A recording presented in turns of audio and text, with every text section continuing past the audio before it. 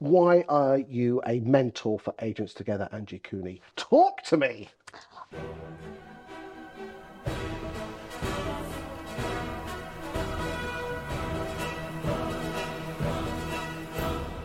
I was a bit shocked when they asked me to get involved with Agents Together, because I've hinted before that somewhere within me somebody is quite humbled. Humbled is the right word.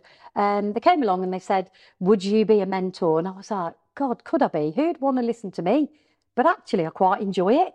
And I like being able to, my latest one's Kate Fox, from Fox Beckett, and I like to be able to ring her and go, right, you haven't done this. Where are you? What are you doing? What are you doing? Where's that? Why is that? I like it.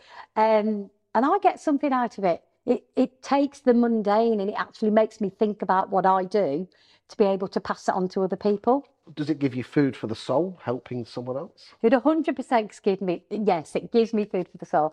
It gives fire in my belly, because actually I quite enjoy it. And because I live my life at 100 miles an hour, and if you're going to do it properly and throw yourself into it. I mean, you're a busy lady. I mean, can you afford the time? Surely you should be looking after your own team. But then if you're going to get anything in this world, if you're going to get anything, ask a busy person. Isn't that the adage? It is. Something like that. My team are all right. The thing is, I'm doing my job. I've done my job with them, so they are all right. But I want to be able to, takes me back to conversations you and I've had before, and that is I want to make a difference.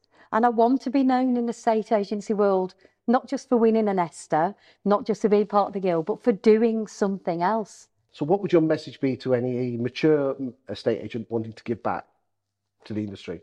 My message to anybody who's had 30 odd years experience, start to get it out, start to give it back, start to pass this knowledge on, because there are going to be people out there, whatever age they are, that will want to learn something from you.